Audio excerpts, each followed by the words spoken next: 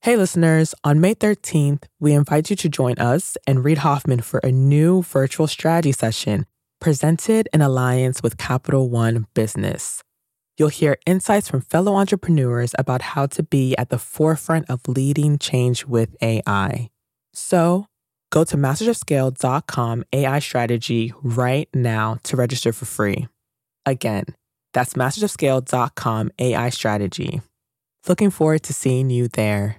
There's the old adage of it gets lonely at the top, but for women, it gets lonely a lot earlier. There's 5.5 million women who are VP and above in the US, but they actually don't really have a great community or resources to continue to grow as leaders. We launched Chief with 100 great women in New York, and we built a wait list of thousands of women across the nation. It's a multitude of services that you get at Chief. There's a LinkedIn-like product. There's also a masterclass-like product. And then there's almost like a dating app aspect to it. How do we build the strongest community platform for this demographic? Our mission is to change the face of leadership.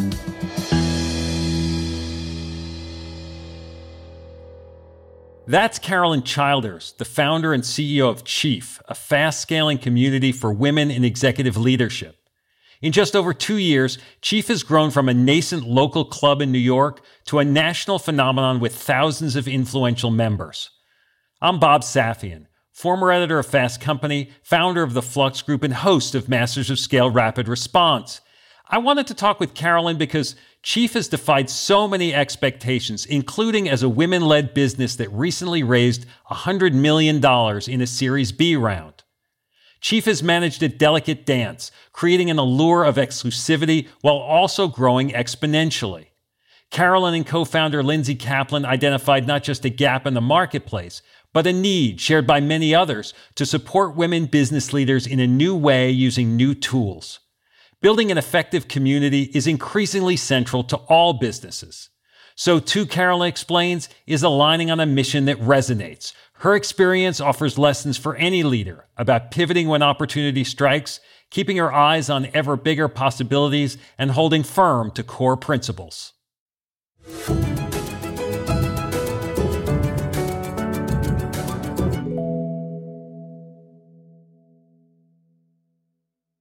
Hi, listeners. It's Erica Flynn, VP of Alliances and Audience Development at Wait What, the company behind Masters of Scale.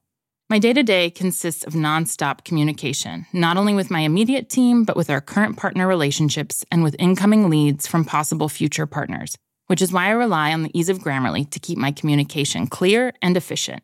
One confusing email can turn into several confused replies, which can turn into an unexpected meeting which no one wants, needs, or has time for.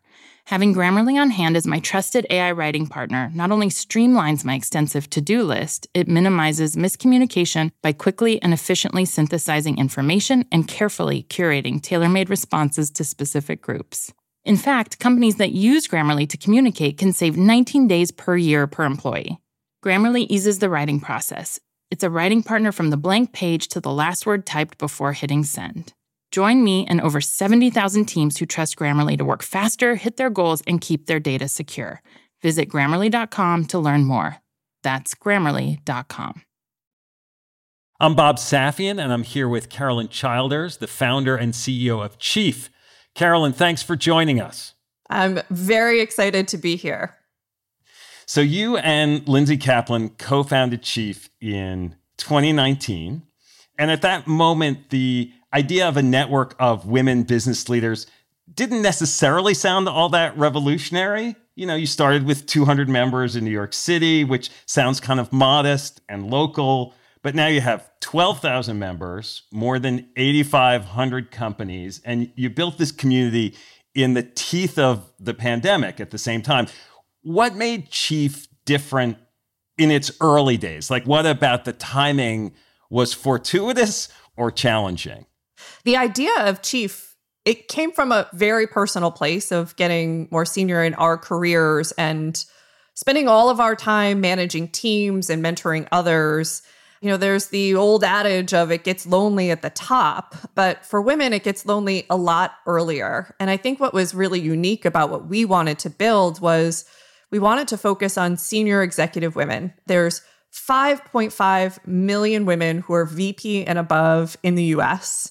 And they are so often the speaker and so often the mentor, but they actually don't really have a great community or resources for themselves to continue to grow as leaders.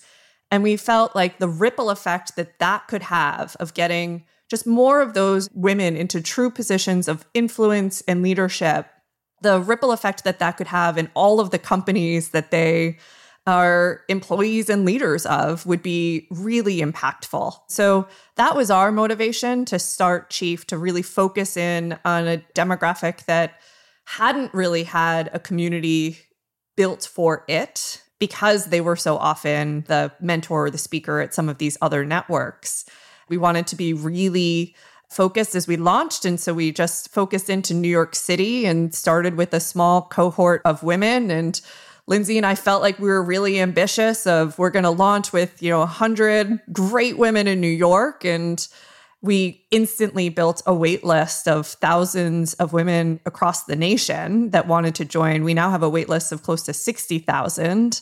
And we realized that this need that we thought was a real personal need was actually pretty robust across so many women in the workplace, just looking for that community to come together. So it surprised you how quickly in a business sense, the marketplace responded to this idea. Yeah, it definitely surprised us. In the early days of starting something, you don't know until it's out there in the world what the reaction to that is. And the reactions that we had early days were from the lawyers that were trying to help us set it up and the VCs that we were trying to get funding from. And those were not easy conversations. So by the time we actually went and launched, it was amazing to see just how much of a product need there was and how much this idea and concept really resonated with all of the women that we were really trying to build this community for. Now, my impression was at the beginning that the gatherings that you had, the community was one that met physically, which very soon became something that wasn't quite as practical. How did you deal with and approach that transition? Or were you transitioning beyond physical even before the pandemic came through? I think we had always known that over time, the model would shift. I use the Peloton analogy a lot in the early days of they started with a studio in New York City and people were going in for the classes. But over time, you could participate in the Peloton community anywhere that you reside. For me, it was a little bit of that aspiration of really starting and building community in as intimate a way as you can. But that over time, we wanted to democratize access to what the Chief community can do for people. One of our core values as a company is this idea of time travel, which both has the kind of meta analogy of, it's going to take 200 years before women get equal representation in leadership. So we also want to time travel and not wait 200 years for that to happen. But it also has the micro day-to-day impact of we want to make it as easy as possible for this woman to get as much value out of Chief as possible. So we started very in person. We always knew that we would have this extension to kind of democratize the access and allow for more virtual connection. But the pandemic pushed us there a lot faster than we ever expected, because everything we were doing was in person in March of 2020 when the pandemic hit. And we had actually raised our Series A at the second half of 2019. We had signed a bunch of leases for spaces in LA and Chicago. We were actively going through build outs, and the pandemic hit. And we were definitely top of the list of every single one of our VCs, like, what's going to happen with this business? The amazing part of it has been all engagement with our community went up threefold. Women needed this community more than ever. They were trying to lead through social unrest and business challenges that nobody had ever foreseen. They were also mothers that were trying to figure out how they were going to balance homeschooling with being that leader, and there was no playbook. And so something like Chief became needed even more. And it completely changed our model that we actually were able to expand the number of cities that we extended into over that time and provide this value for more women in a time when I think it was needed most.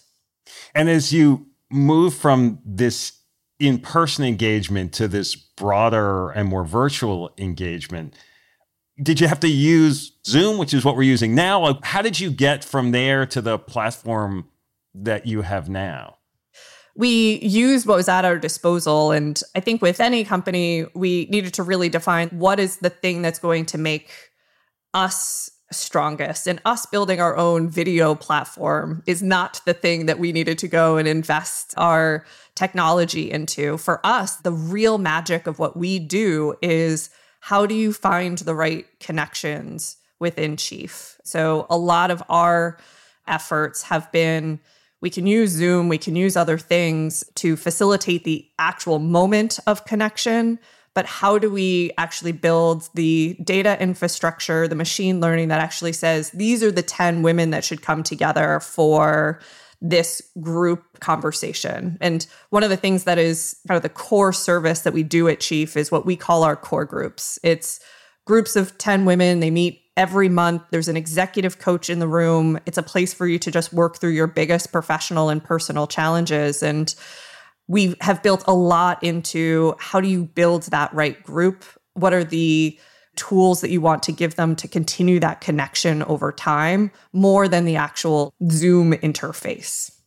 Your materials talk about the world-class technology platform that you've built.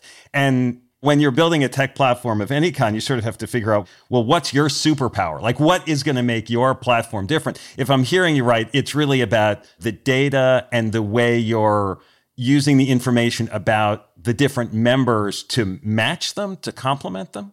Yeah, to match them to each other, to give the resources that they most need, to allow them to crowdsource from each other. It's a multitude of services that you get at Chief. There's a LinkedIn-like product to tap into the broad network of Chief. There's also a masterclass-like product of how do we produce content and resources for you to tap into. And then there's almost like a dating app aspect to it. And all of it is within our platform that is really about how do we build the right community and connection that is in the DNA of our superpower from a technology standpoint.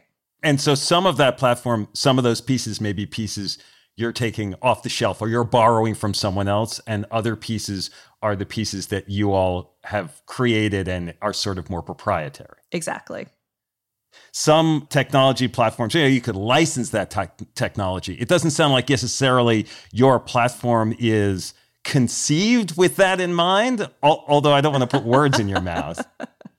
I mean, isn't that the goal of any business, to create a product that is amazing, that you can create a platform out of it that everybody wants to use? But no, our near-term perspective is definitely how do we build the most strongest community platform for this demographic? Our mission is broad. It is to change the face of leadership. And we are definitely focused right now on senior executive women. I view it as a community platform focused on career, and that can definitely extend to other demographics over time, for sure. So recently had this big inflection point. You raised $100 million in your Series B round. We've heard a lot about how hard it is for women to raise venture backing. And I'm curious if you can talk about how you approached it. We definitely have had those stories as well. You know, if you think back to 2018, which is when we went and raised our first seed funding, it was a lot of no's as we were building this. And I think what has been extra hard in some ways is, for us, it was never just about getting capital, but I think we have also felt the extra need to ensure that whoever is giving us that capital really aligns with our mission in a deep way. Capital just for capital's sake is just not a route that we ever wanted to go. We've been very fortunate through each of the rounds to bring on people that are very aligned with our mission. We had Ken Chenault, who joined us during our Series A and is on our board, and Alexa Von Tobel from Inspired Capital. And then in this past round, Layla Sturdy from Capital G joined. Capital G is Google's investment arm, right? Yes. It's connected to Google. With every one of your investment partners, what additional things can they give you through that partnership? And it is a really nice benefit to have CapG. They definitely make introductions into the Google ecosystem. And especially as I was talking at the beginning of how much what we want to invest in is the underlying data platform that allows us to find the right connections to personalize this experience, there's a lot of synergy there. Hey, listeners, it's Jodine Dorsey, the VP of Live Events at Wait What, the company behind Masters of Scale. I am constantly tasked with reaching out to teams across a wide spectrum of professions and the vastly different personalities that go with them.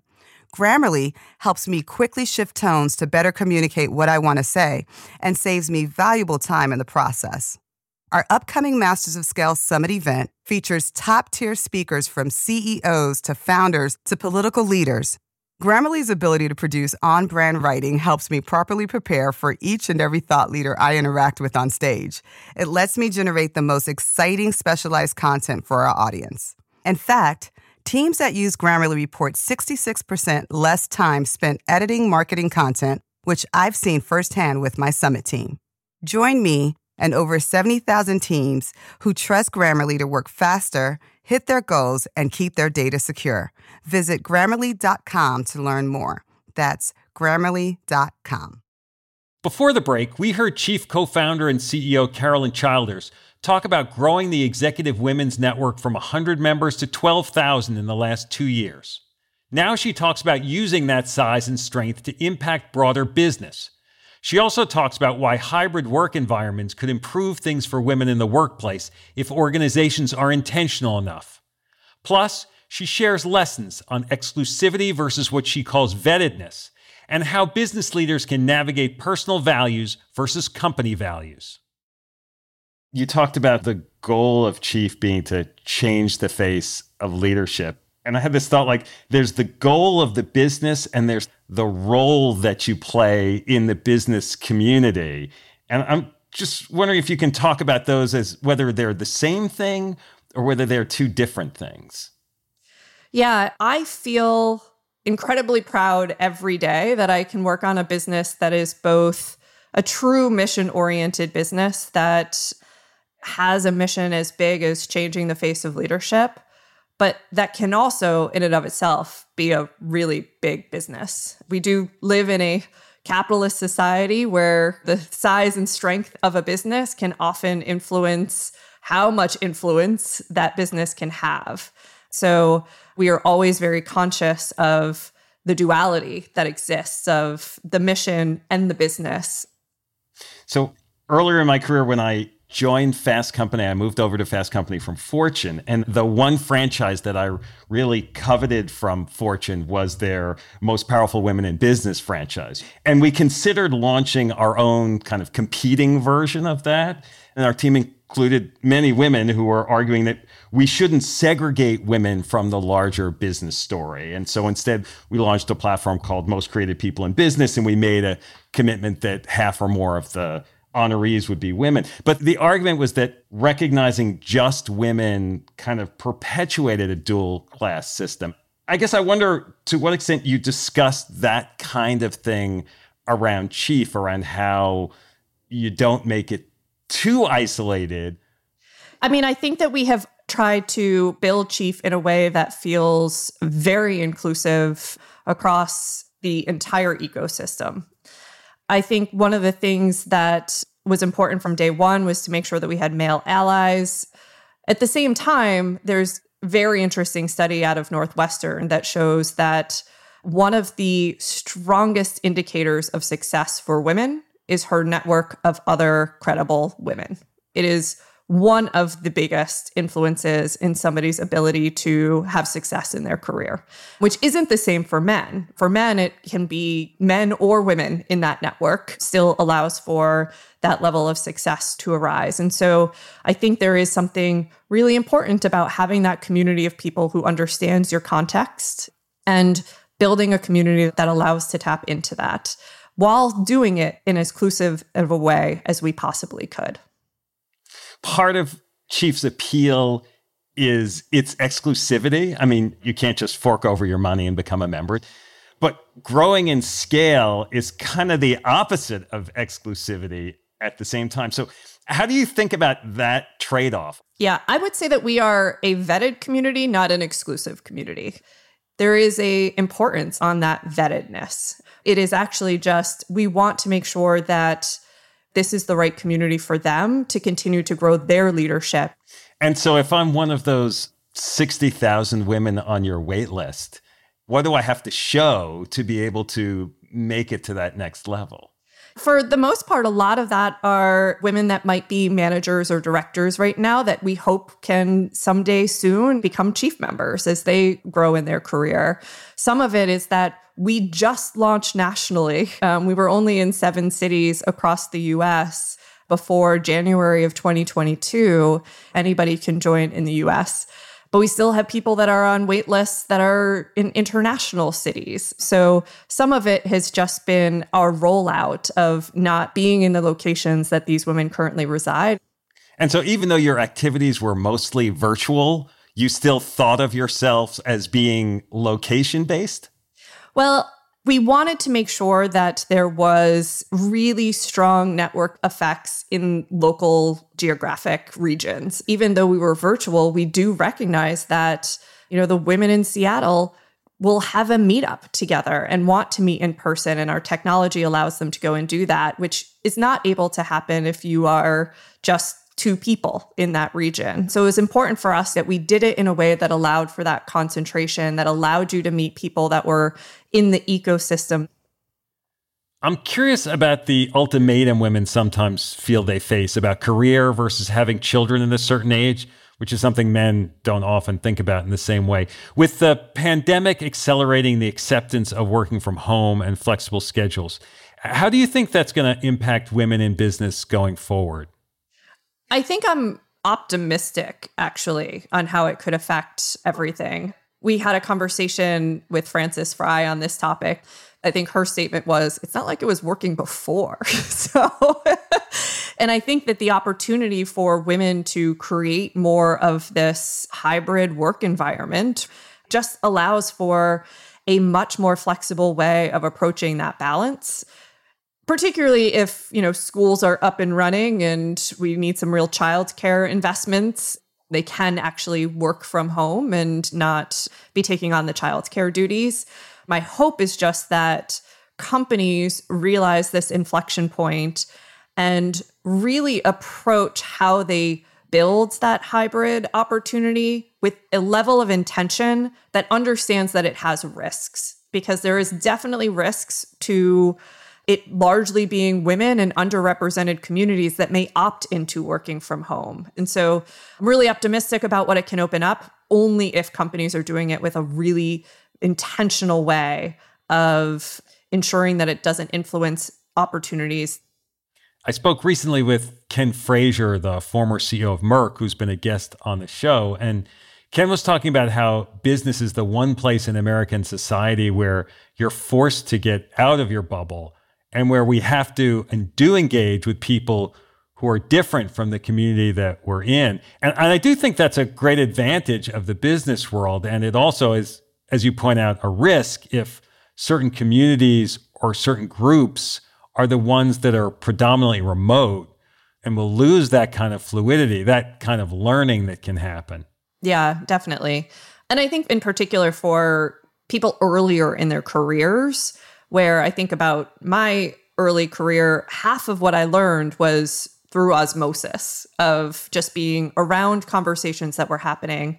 But it's very different as you get later in your career and as you're getting into that stage where there is a lot pulling you back home, and just the hour-long commute for people that can be taken out and what that could do for you. I think there's so much opportunity for us to really explore and not just go back to the way that it was working before, because it wasn't working before either.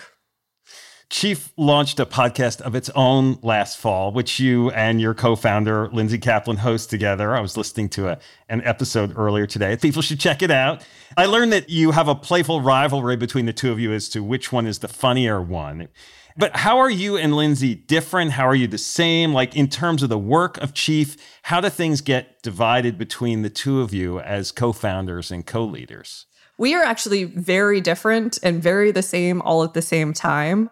I encourage anybody that is thinking about starting a business and thinking about getting a co-founder, you should never get a co-founder who is exactly like you. Always make sure that you have just this really nice balance of skills. And that was very much the case for Lindsay and I. I am much more of the operator. I think about, how is this experience going to be run? How do we think about scaling this? What is our strategy long term?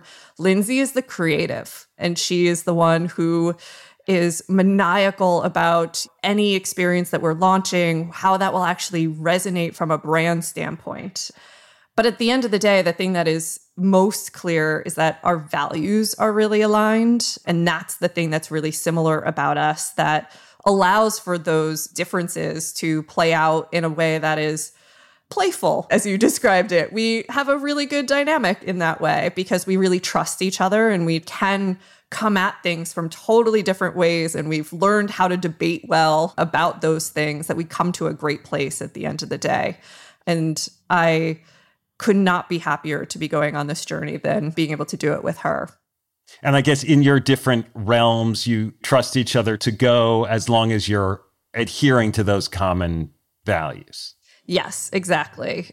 I think we both know very clearly what each other's superpowers are and when somebody should lead the decision versus the other. On values, I'm curious how you navigate societal issues that Chief might engage in. You mentioned that Ken Chenault, the former American Express CEO, is on your board. I moderated a discussion with him where he was asked about CEOs navigating their personal values versus the company's values. And I'm wondering whether there are issues that you and Lindsay discuss if Chief will or won't take a leadership position on. I'm thinking about women's health or abortion, sometimes polarizing stuff. Yeah, I think it's a difficult time for any business leader to define where and what you should have a voice on, knowing that my personal voice and Lindsay's personal voice may not actually be representative of a full team and community. So we always want to make sure that as we make statements, as we do things, that we recognize that this is not our platform, but this is actually a representation of Chief more broadly and our community. And there have definitely been times where we feel like it's very important for companies to make statements. And I think it's a unfortunate turn of events that companies are leading the way on this more than government and other places, and therefore even more important for companies to make those statements. I feel particularly proud of the fact that I think we were one of the first companies to put a statement out after the murder of George Floyd. I take a lot of inspiration from companies like Ben & Jerry's that have been very clear about these are the issues that we stand for and where we feel like we need to make statements and push things forward. Because in today's world, it's actually really hard to do that across everything. Like, you do have to choose which areas you're going to make those investments and which you aren't. And even with this latest fundraising, we were really excited. We've made a commitment now of $1 million annually to put towards nonprofits that align with our mission. And so for us, it's not just been about how do we continue to make those statements when we need to, but also to start to put some capital behind that as well. And how do you choose which of those nonprofits? In other words, you could choose Planned Parenthood, you could choose, UNICEF. Like, some things are a little less risky. Yeah, we're going through the process of that definition right now and finding the right partners that are a part of that. At the end of the day, what we are most focused on is how do we help underrepresented communities get access to opportunities. that is what is most aligned with our mission. So you've had a lot of growth in a relatively short period of time. What's at stake right now for Chief? We have just an incredibly engaged, supportive community that really aligns with this mission. And we went and raised this capital because there's so much more opportunity for us. What is at stake is how do we continue to invest in this really vibrant community that the experience just gets better and better as more women join. And are there things that you find people misunderstand or misinterpret about Chief? I think if anything, there's a misconception around how much this is really focused on a group of amazing professional women that are coming together, that are supporting each other in leadership, that this isn't a women's network, but this is a women's professional network. 70% of our members are sponsored by their companies as a way of investing in them as leaders. So even as we talk about some of the questions that you asked before about what areas do you want to make statements in and about, that our focus truly is through a leadership and career lens. And you mentioned that there are global folks who are on your wait list. There are marketplaces around the world that you are looking to go into. Stay tuned. There's a lot of things that we are exploring. Right now, we're really focused. We just launched nationally. We're really focused on building out these amazing communities in some new cities in the US and investing in that experience. But we have ambitions of being the most powerful network of women in the world. So I think that at some point we'll include international for sure. Well, Carolyn, this has been great. Thank you for joining us. Great. Hi, everyone. It's Jeff Berman, CEO of Wait What and co-host of the Masters of Scale podcast. Like many of you, my to-do list changes by the minute. Whether I'm working with partners or hashing out legal documents or brainstorming with our team, there is never a shortage of tasks that require attention and constant communication.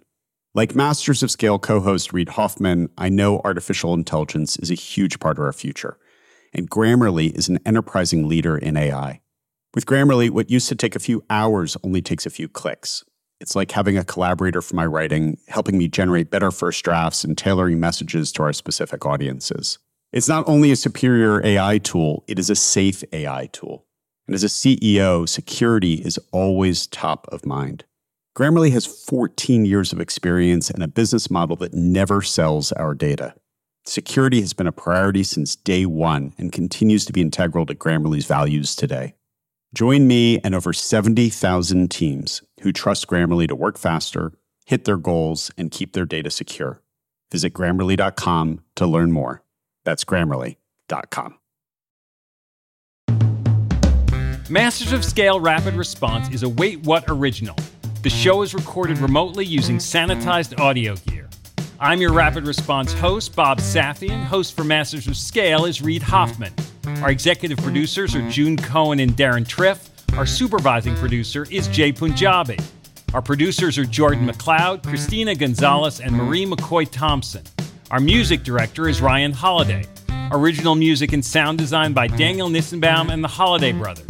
Audio editing by Keith J. Nelson, Stephen Davies, Andrew Nault, and Mike Gallagher. Mixing and mastering by Aaron Bastinelli. Special thanks to Emily McManus, Sarah Sandman, Kelsey Capitano, Tim Cronin, Charlie Meneses, Adam Heiner, Anna Pizzino, Ben Richardson, Mina Kurosawa, Saida Sapieva, and Colin Howard. Become a member of Masters of Scale to get access to a year's worth of courses and content on the Masters of Scale Courses app. Find out more at mastersofscale.com/membership. Visit mastersofscale.com/rapid response to find the transcript for this episode, and be sure to subscribe to our email newsletter.